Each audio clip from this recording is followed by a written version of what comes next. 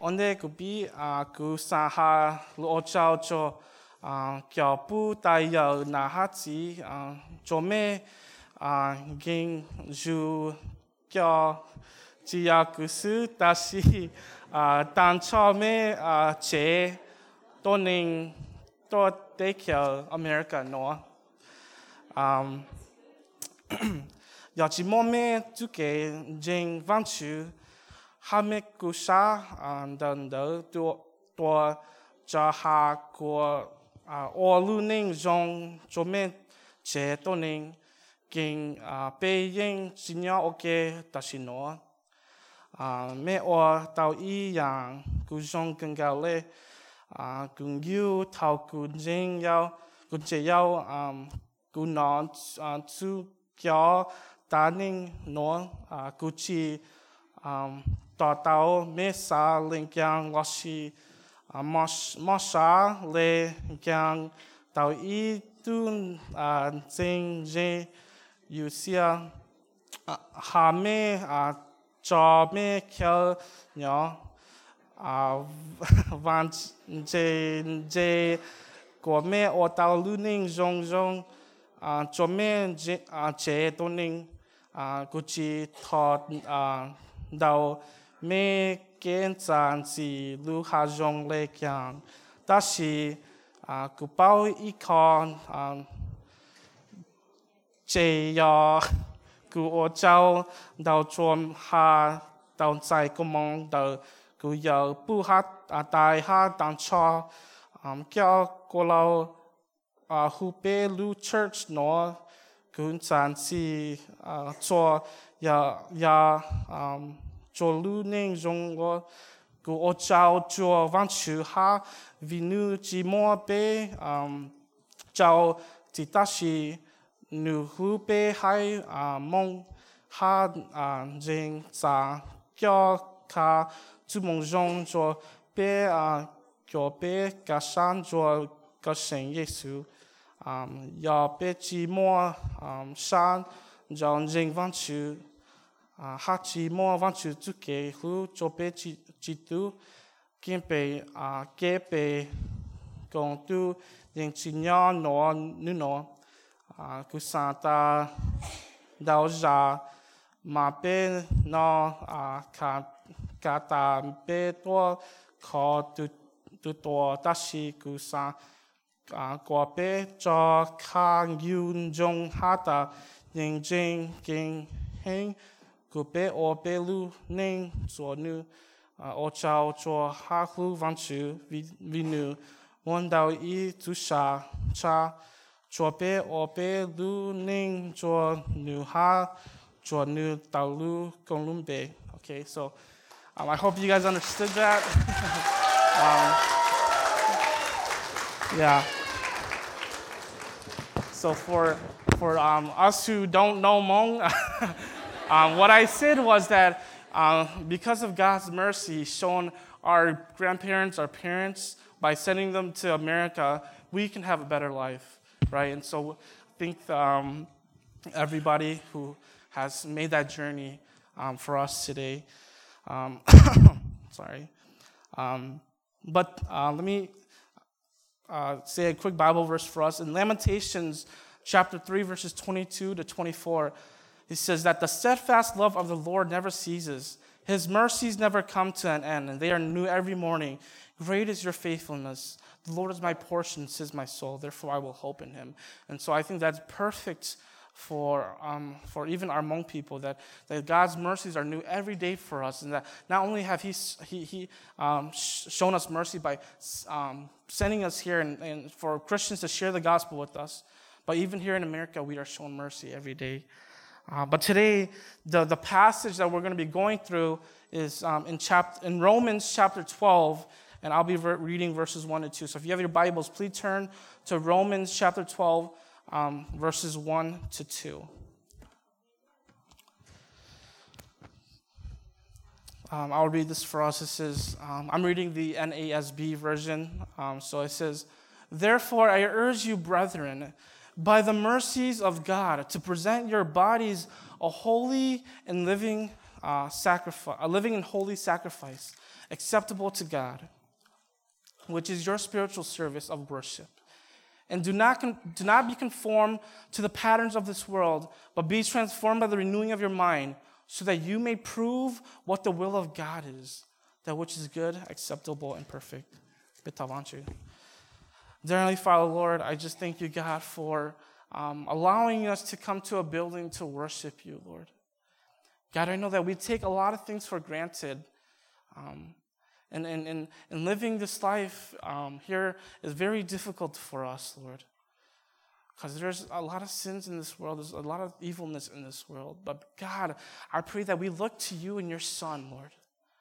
God, and as we come to you today, Lord, to read your word, to listen to your word, to dwell in your word, I pray that you open our ears and our eyes and our hearts, Lord, so that we could respond to you, not out of obligation, but out of obedience of love, Lord. And so may you be with our people today, Lord. And so we love you, God. We thank you, God, for your mercies. In Jesus' name I pray. Amen. And so up to this point, Paul has been speaking in the first 11 chapters on being made right with God, the love of God, God's grace, and the gift of faith. When Paul starts off this chapter, he starts off by saying, therefore. And so every time when someone writes therefore, right, it's a result of what they've been saying, okay? And so as a result of all the 11 chapters of what I've been telling you, right, this is what you ought to do as a disciple, as a believer. Right? Because of the glory of God, because of the grace of God, because of God justifying you, because of his love, this is how believers, we ought to respond of those things. And Paul uses a specific word after therefore by saying he urges you. This word urge means a plea or to beg. Again, the word urge means to plea or to beg. So why does Paul use this word urge, right? Because he wants the believers in Rome to understand that what he is going to say after this word is of extreme importance for us, for believers. And I think in order for us to understand, sometimes we need to read the word of God with passion, with great tone in what the letter is saying. Paul's saying, therefore I urge you. Right? Paul urges, we'll get to what Paul urges after, but I want to focus on this word for a bit because I think it's important on how much we should emphasize it and how we should apply this word even to our lives in this context. And so when I think of urge, I think of urgency. So if you guys don't know, many of me and some single adults in Sifu, we went to a conference that we'll be sharing next week, Sunday. We went to a conference about the second coming, of the hope that is to come, right? And so it talks about how we should now have urgency to share, proclaim the good news, to live out the good news, to live a holy life for the good news. So I want to ask us, do we have an urgency? Are we pleading? Do we have an urgency for this Christian life? Do we have an urgency to know of who Christ is, to know the gospel? Because Jesus is coming back. He's not waiting on us whether we're going to be made right with him or not. Jesus is going to come back, and we don't know when that's going to be. And so I think many times we don't feel the urgency to share the good news because I think we have a trouble understanding of what the good news really is, right? Or we ask the question, yes, I've heard the good news, but do I really trust it? Do I really understand what that means? Right? So what is the good news? I believe Paul does a great job in sharing the good news in all of his letters. He never fails to connect every passage, every word of his letters to reflect the gospel of Jesus Christ. Because Jesus, who is the Son of God, he came from his holy throne to earth to do what? To be the propitiation for our sins. Romans 3:25. Right? That the sacrifices in the Old Testament weren't good enough to satisfy the wrath of God. That you and I are not good enough to satisfy the wrath of God. Man cannot satisfy God's justice apart from Christ's sacrifice. Jesus knew when he came to earth that he was on a mission to point people back to God the Father. Right? And he was on a mission to fulfill the law of God, to redeem God's people back to him. Right? Paul says in his earlier chapter, in chapter 3, he says that all people are sinful. Right? That there's none righteous, that all have sinned. Again, I want to say this, that all of us in this room are sinners. And that is why, and so why does Paul say that in the beginning of his letters? Because he needs us to know that in order for you to understand the good news, you need to understand that you are a bad news from the good news. That we are the ones who are sinners. We're the ones who are separated from God. That's why we need a good news. Right, that we're wicked, and so we need Christ. We need the Son of God to come and be the perfect sacrifice to atone for our sins of mankind. Right, and so what does that mean now? Right, that means that you and I, if we put faith and trust in God, that through faith by grace in Jesus, we can now be justified. That when God sees us, we can be made right with God. That one day when we are on our deathbed and when we pass away, and when we encounter the holy and living God, that he's going to tell you, you are my good steward and servant, and I know who you are. But with those that he don't know, the ones who aren't believers, the ones who don't faithfully, sacrificially give their lives for God, he's going to say, I never knew you, right? And so we need Christ. We need his perfect sacrifice. Right? Even though we were deserving of hell because of our sins and our wickedness, we now can have eternal life with God because of the blood of Christ washing our sins away.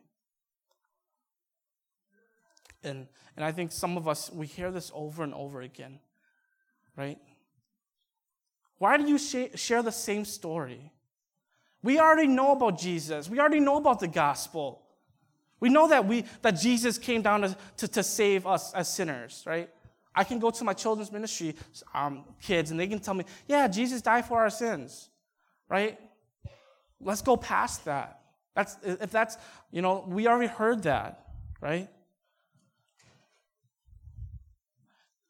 And so, if we already know what the gospel is, then why is it so hard for us to proclaim and share the gospel? Why is it so hard for us to live out the gospel to our families, to our workplaces, right? So I want to question us, do we really understand the gospel?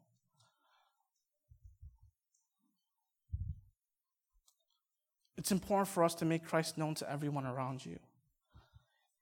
And going back to the word urgency of proclaiming Christ, we can't have an urgency of sharing the gospel if we don't know the good news. That's why it's so foundational for us to know the good news, to understand the gospel. We need to come to a realization and conviction that we are the sinner. If you don't confess to God that you are a sinner, then you won't ever come to know of life in God and through him. And so to understand the gospel, you need to come to a realization of that. That you have sinned against God Almighty, the one who is sovereign over all creation. That you can't comprehend, you can't understand the good news of Jesus if you don't know who you are without Christ. That without him we are dead. That without him there's so much evil in us. That without him that we will make a lot of more mistakes than we do with him. Right? And that without him we are lost. Because if you don't see Jesus as the only one you need in life, then you won't ever understand how great your sins are and how merciful his love is. That without Christ and him dying to satisfy the wrath of God, to give us new life in him, to redeem us, we will be going to hell. And so if you're here at church today and you want to, for the first time, to give your life to God, to believe in the gospel, to put your faith in God, I encourage you to pray and ask for God's forgiveness. To think about what is separating myself from God. What are the things that I am doing that is separating myself from God? And pray that he gives you a new heart. Pray that he gives you a new life. And I think most importantly, I want us to confess these things to someone who is a mature Christian. Because in order for us to have faith in God, I believe that there needs to be affirmation among other people around us. Meaning that other people need to affirm, yes, that you are a new creation now. That we see that. And then seek to share the news. And so someone must be asking, Jordan, why are you so stuck on this word urgency, right? Because I want us to know that the gospel is an urgent message. The gospel brings life to dead people. It brings about forgiveness. It births forth hope. And so if we have the gospel, if we are a Christian, why are we so shy from sharing this good hope, from this word of life to men and women who are dead in their sins, right? It should be a joy and honor for us to share that God is giving us authority to share his word with people, to give them life.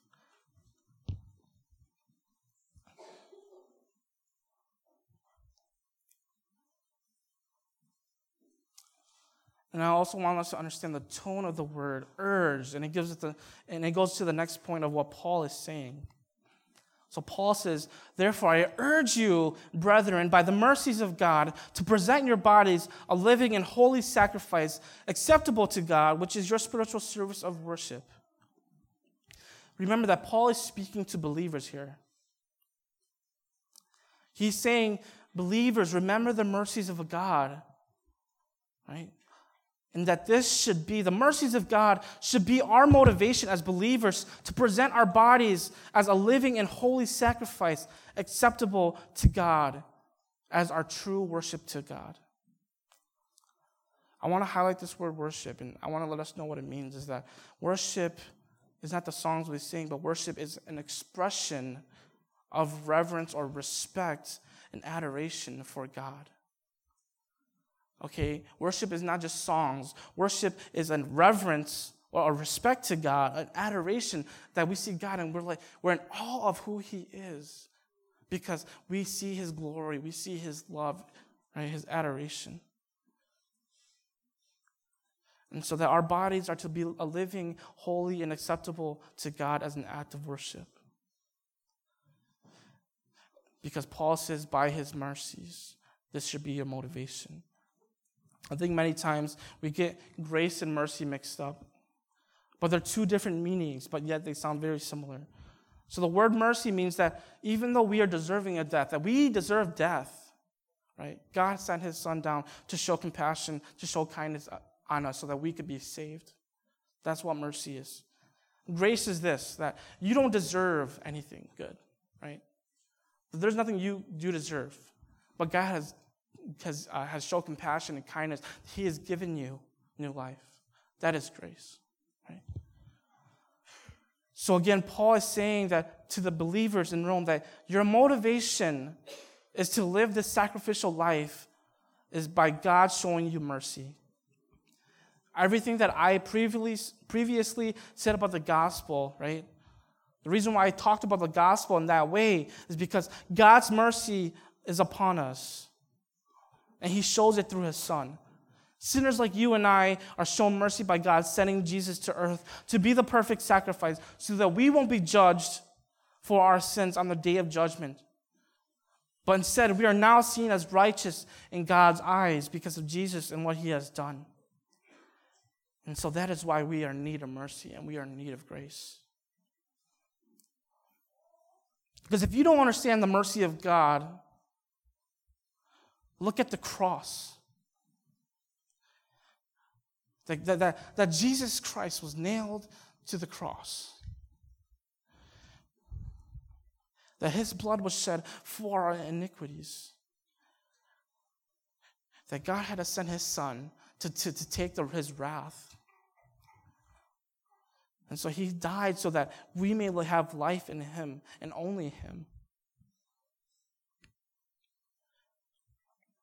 And when I think of mercy, I think of how my parents showed me mercy growing up. I would say that I was the worst sibling out of my siblings, right? I gave my parents the most headache. Okay, I would go out and go enjoy my time with my friends, right? And I would do things without letting them know, right? I lied to them, I disrespect them, I talked back to them. For what? Because I was selfish. I didn't care for the authority of my parents, and so I disobeyed them. But like parents do, they what do? They continue to love us, right? Why? Because we are theirs. And so my parents showed me a continuance of love by sending me off to Bible college, to Crown College. And I didn't deserve it. They could have told me, no, we don't want you to go. That's too much money, and we don't support you in this. Right? They could have told me that. But no, what they did was they worked overtime. They worked hard. They worked 2 jobs so that their son, so that I could go to Crown College to be equipped, to learn about God's word, right? And they did that because what? Not because of what I did, because I did a lot of bad things to them, because out of their mercy. Out of their mercy, they're like, yes, son, we will send you because we love you, right?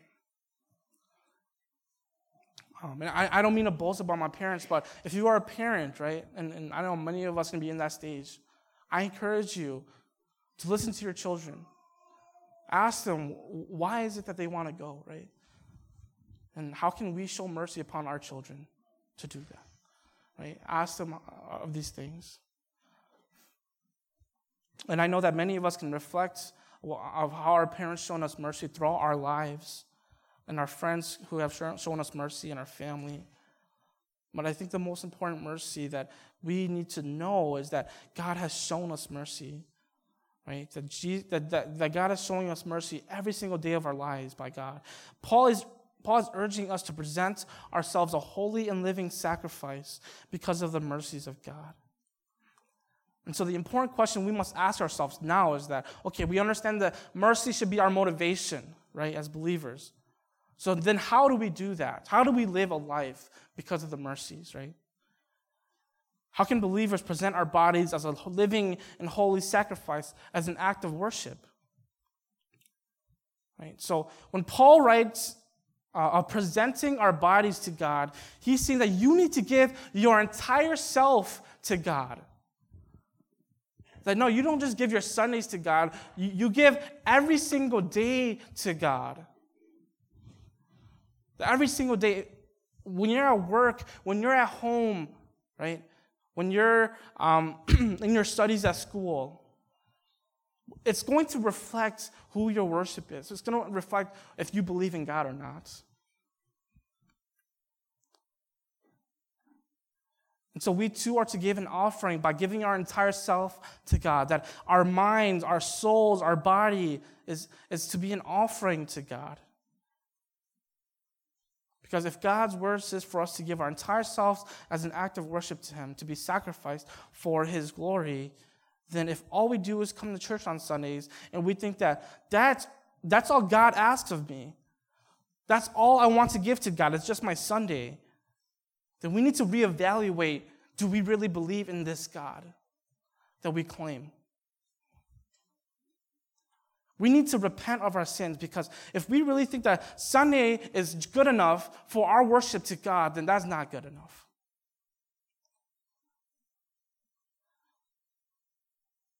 Because we are being selfish and we are being prideful. And so when people ask me, does being a church member, is that good enough for me to be a Christian? Is that it? Do I just need to sign my papers and have Sifu look it over and be like, okay, he's going to be a church member? Is that enough for me to be a Christian? And every single time the answer is going to be no, that's not good enough.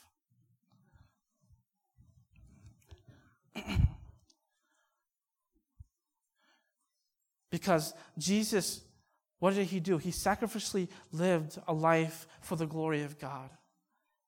And he wants us to do the same, to sacrificially give our lives as an offering to God.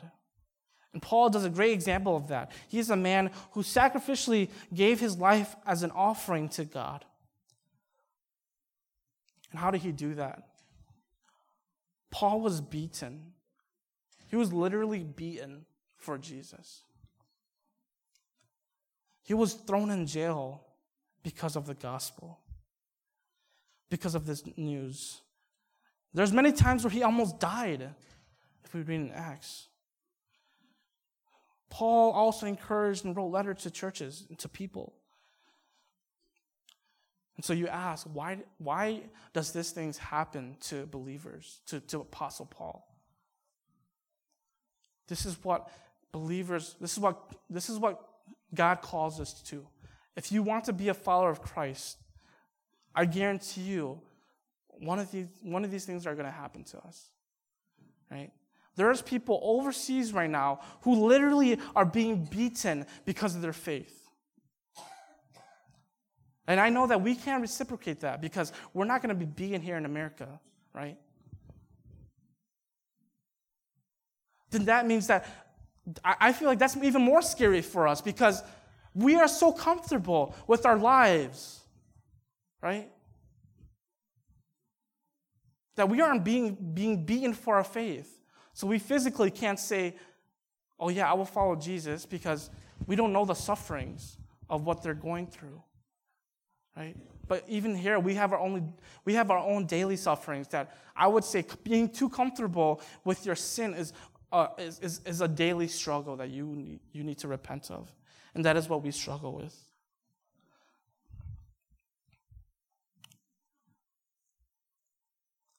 And so these things happen to the Apostle Paul because he understands the urgency to give himself, of all of him, to the glory of God. Right? These things happen to him because he urgently preached the gospel. Right? And he didn't care what people thought about him. He's like, no, you guys are going to understand the gospel. I am going to preach the gospel to you. Right? And no matter the outcome, no matter how you respond to what I say, right? Glory to God, right? No matter what. He can be beaten, he can be in jail. No matter what, he is going to give God the glory.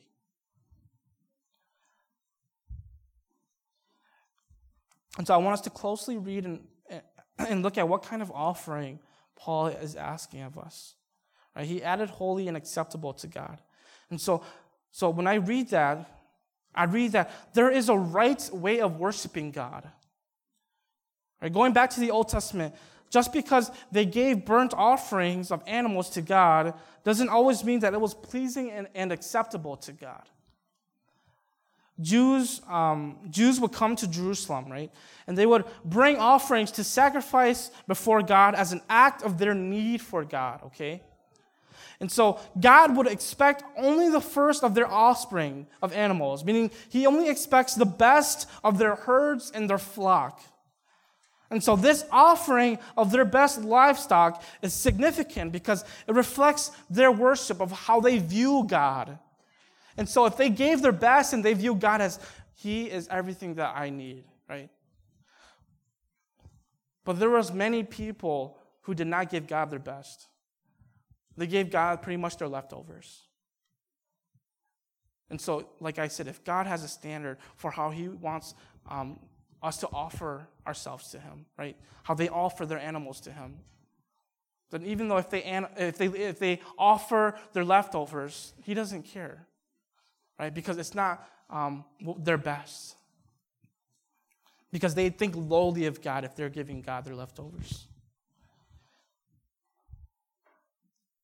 And so I think this is true of how many of us respond in giving up ourselves to God. We think that any form of our worship, right, anything that we say, any way that we think, right, is holy and acceptable to him, right? Just because we sing songs of worship Just because we sing music, just because we listen to music of Christianity, that means that that's good enough. No, but God has a standard of how we are to worship him, right? Just because we think that we pray for our food, right? But we're not on our knees praying for people to be saved, and we think that that's good enough. I want to encourage you to keep praying for your food, but I'm just saying that if that's all of our prayer, that's not good enough. And I think this is probably why tithing is an afterthought. Then let me pay for my bills. Let me buy things that I need first. And then God, if I have $20, $40, I'll give that to you. Right? This is why I think that what we do in ministry here at church, it really matters to God, that God has a standard of how he wants things done. Right? But we think that we are doing the Lord's work, right? That everything we do is holy and acceptable to him. But I want to remind us that we can plan and do all the ministries we want here with the events and weekly ministries. But the most important thing we need to ask and be in prayer of is what we are doing, is what we are planning, acceptable, holy to God. We can do whatever we want in our ministries, but if it's not holy and acceptable to God, then why are we doing it? So I encourage us to ask those questions. Because God is asking for a holy and acceptable sacrifice. Because this is how he has a standard for that. And I believe that the way we are to offer a holy sacrifice is by being set apart from this world, by not doing the things of this world, by not saying yes to sin, but saying that no, I want to turn away. That in our entire being, we're to be set apart from sin. We're to live a life of sanctification, to yearn to do good and not evil, to do what God commands us of us in his word, to choose to do what is right from wrong, by making the right decisions in life. We can present ourselves as holy by doing that. Paul says that this is your spiritual service of worship. How you sacrifice yourself to me. That shows me who you worship. Whether you worship me with your best or you give me your leftovers. And you can reflect that on that in your own life. Because Paul says this is your spiritual service, that your entire self, you are to do an act of worship to God. You and I are to live a merciful life towards God and others, to reveal the glory of God as our worship.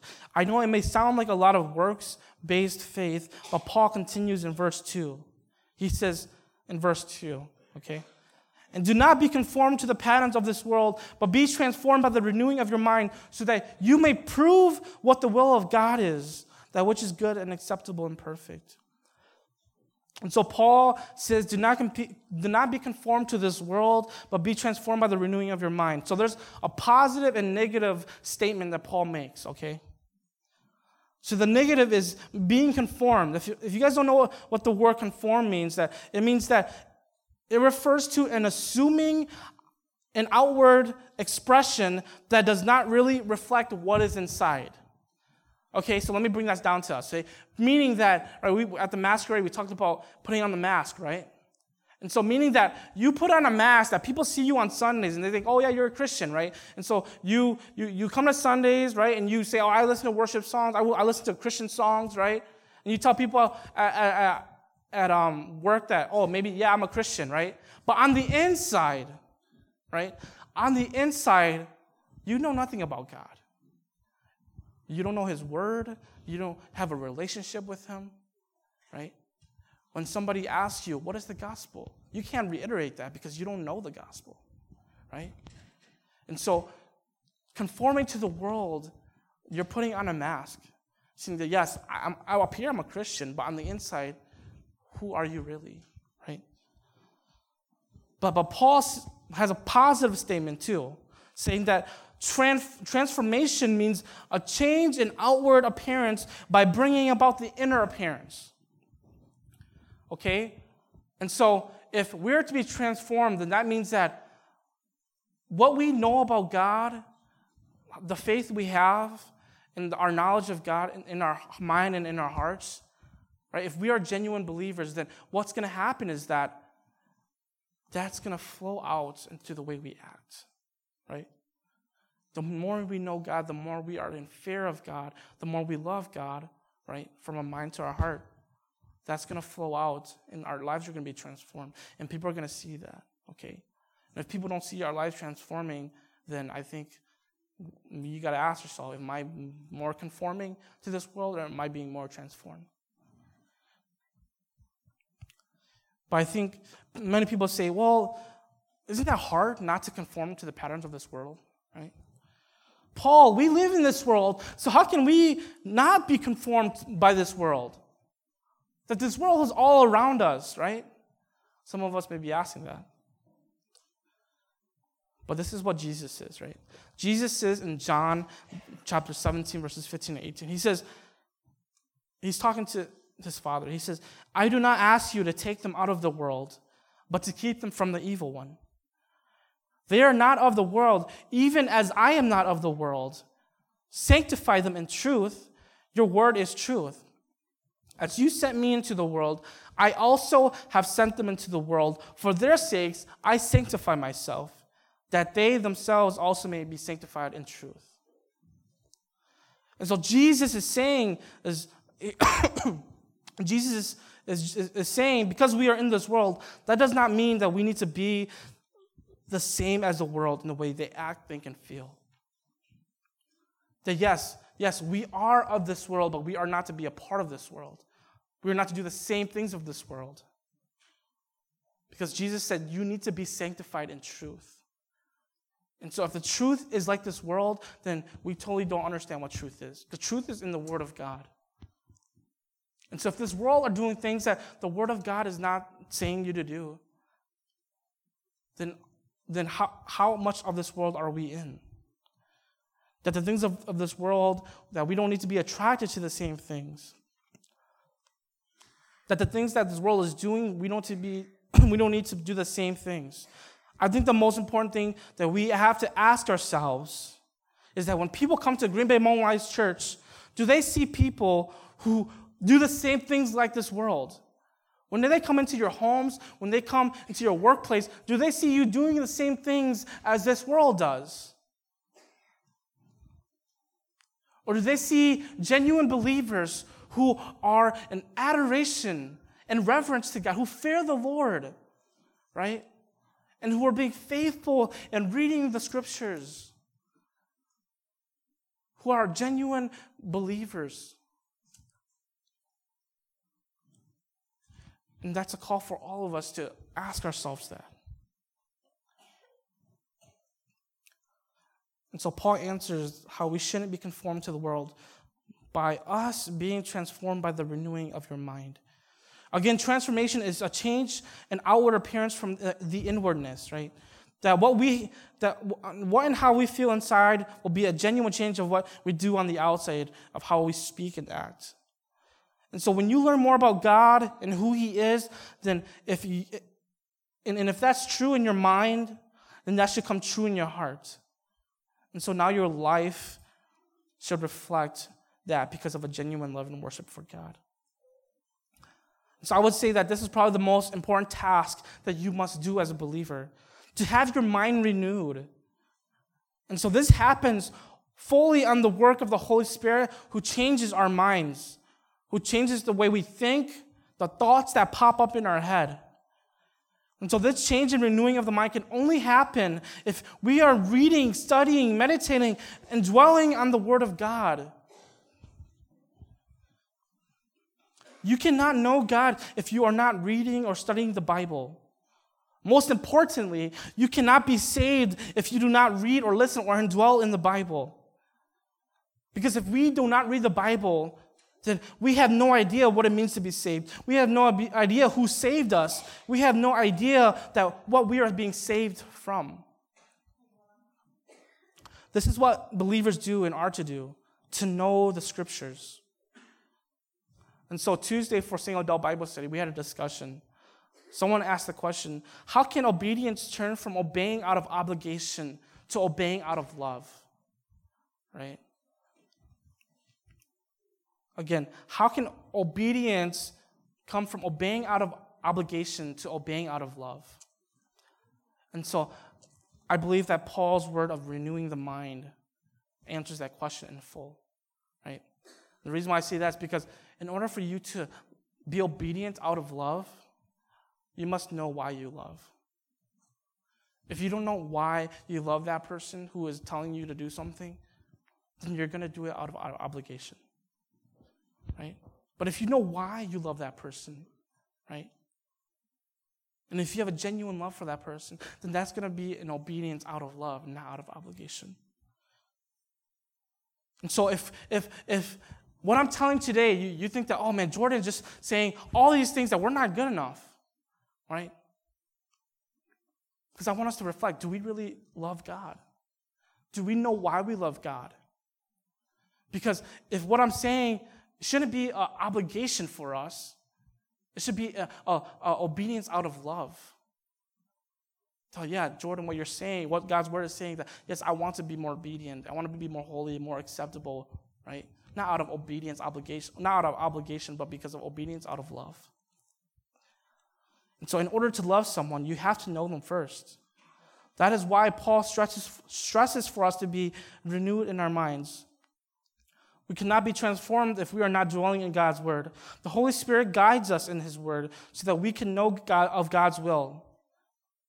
Again, the Holy Spirit guides us in his word so that we can know God's will. It sounds so simple, but this is the reason why so many of us become dry in our faith, right? We think, oh man, this is such a dry season in my life. Want to know why? Because we're probably not in the word of God. We are not praying to God.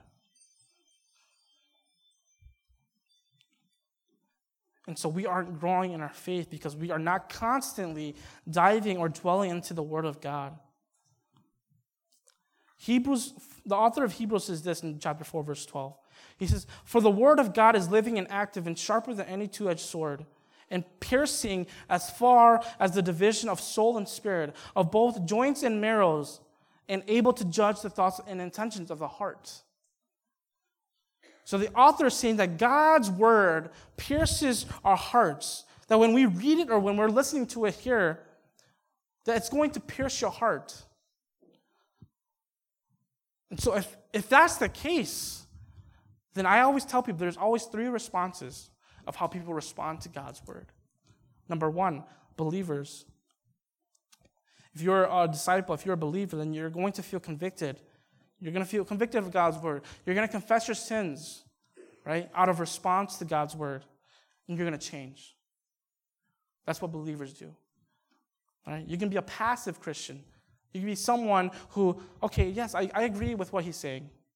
And then after the sermon, you're going to go home and you're going to be like, yeah, I forgot about it. It doesn't affect me.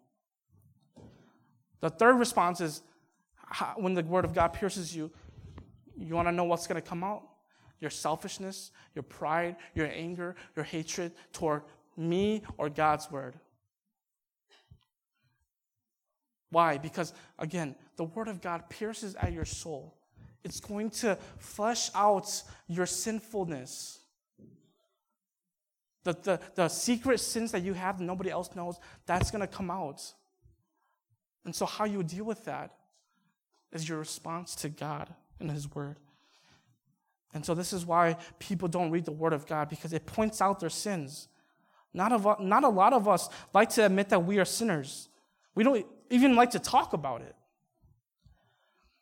And so Sunday service is okay with us, right? This setting is okay with us because we can come to church, we act like we're listening, and then we go home and his words doesn't affect us. But if you are a born-again person, a believer, God's word will affect you and change you. It may be instantly. You might leave here and instantly you're changed. But many times, it may gradually grow. That you need more prayer, that you need accountability for that sin, right? In order for us not to be conformed to this world, is by being transformed by the renewing of our minds, by being renewed by God's word so that we can have God's thoughts and not our own sinful thoughts. Our thoughts leads to death. It leads to evilness. But God's thoughts and his will is good and perfect. So as we continue to read and learn about God, our minds should start to change. And we should become more repentant of our sins. And we should become more humble in how we approach this life. Again, the more we continue to read and learn about God's word, our minds should start to change. We should become more repentant of our sins. We should have more of a humble character in the approach to the life that God has given us. And how we should be more humble in our conversations of how we have with people or the lost. To be more like Christ. John 3:30 says this when Jesus says, or when they say, he must increase and I must decrease, right? This is why Bible studies are so important. And that's why I encourage you guys to come to Bible studies on Wednesdays. That's why I encourage the youth to come, the young adults. Come to these Bible studies so that you can be sharpened. This is why reading your Bible on your alone time with God is so important, so that we can be cleansed and understand who God is and how sinful we are and how much of a need we are for God. Transformation comes by the Word of God because of the work of the Holy Spirit. Transformation does not come just because we read the Word of God, but because we read the Word of God, the Holy Spirit is acting and working in our thoughts and our minds. And so the more we read and encounter God's Word, the more we are convicted by the Word of God. We can prove the good and acceptable and perfect will of God. I love how R.C. Sproul says this, right? R.C. Sproul, he says, this is the will of God, your sanctification. If you guys don't know what sanctification means, it means that you're being made holy, you being set apart from your sins, set apart from this world. Meaning that you're not going to do the same things. You're not going to be a sinful person. You're going to be more like Christ, more holy and acceptable to him. So he says, this is the will of God, your sanctification. It doesn't matter what our job or whom we marry or what city we live in. Just for context, the reason why he says this is because a lot of people ask, God, what is your will for my life? What is your will for me to marry this person or not? Is it your will for me to get this job or not? Is it your will for me to live here or not? Right? A lot of people ask that question. But R.C. Sproul, it doesn't matter what job you have, who you marry, or what city you live in that context, okay? Because if we are not growing in sanctification, seeking God's will about such things are worthless. God's will for each of us is that we grow into spiritual maturity, that our lives become more fully set apart and consecrated by the Holy Spirit, and that our minds are changed. After that, we will be able to tell what is pleasing to God. Then we will be able to know what he wants us to do, that good and acceptable and perfect will of God. And so that the will of God is for us to be sanctified.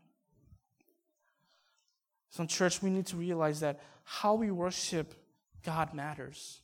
What we are offering to God matters. How we live our lives matters. What we watch on TV, what we are filtering in our minds on the internet, on social media, that's either going to give God the glory or that's going to leave us more sinful. How we use our time here on earth matters. And most importantly, who we worship matters. Because how we live our lives is going to reflect who or what we are worshiping. See, from eternity past to eternity future, God is the same yesterday, today, and tomorrow. And God has a standard of how we ought to worship him and how we ought to think about him. God isn't just a God who is in heaven waiting to judge us.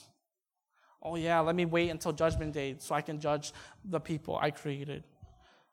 No, God is alive and active in his Holy Spirit with his creation now. And his will is seen through his word, scriptures, and through the lives of his disciples. And so I believe Paul wants us to know in this passage, okay? Paul wants us to know in this passage that God's good and acceptable and perfect will is for us to live a life of true worship. All right? Again, God's good, acceptable, and perfect will is for us to live a life of true worship. My hope for all of us after this worship service is that we leave more broken and empty so that we can look to Christ to fill us of himself and to see him worthy of our worship. So that's my prayer for us. So let us all pray, and then we could head on out, okay? Let's all bow our heads.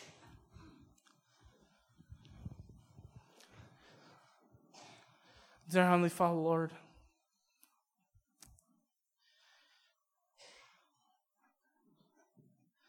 God, we see that in your letter of Romans, that you have a standard for how we are to live,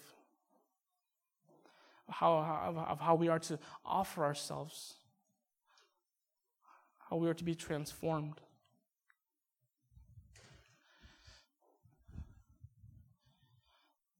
God, I pray that this worship time not be a time where we just come again on a Sunday and leave without having a care in the world about your word and how it convicts us. But as we leave this place, Lord, may we continue to have conversations of our sins, about your word, so we can sharpen one another. And so when people look at our church, they see a people who are yearning, crying to know more of the Lord so that we can be sanctified. God, may you forgive us of our sins. God, we know that we're not perfect. But we know who is perfect, and that is you, Jesus. And so, God, I pray that we look to be transformed by our minds, by the Word of God, so that we could be more like you, Lord Jesus. That we could be a husband who is more like Christ, who loves our wives more like Christ, so that our wives could submit to our husbands more and help them more to be more like Christ. For our children, for our young people here, to be obedient in how we respond to our parents, to respond to authority out of love. God, we are living this life and we are battling this world and our sins. I pray your Holy Spirit continue to work in us, Lord, to continue to reveal to us, Lord, that your love is far greater than any riches or treasures in this world, Lord. And God, I pray that we offer ourselves to you, not out of obligation, but because of the mercies that you have shown us. God, we want to give you our praise and our worship today, Lord.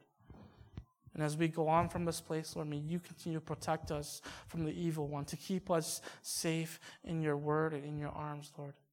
And that I pray that we continue to do our best, to give you our best, or to live a life of holiness, to live a life set apart from this world, to be less sinful but more holy.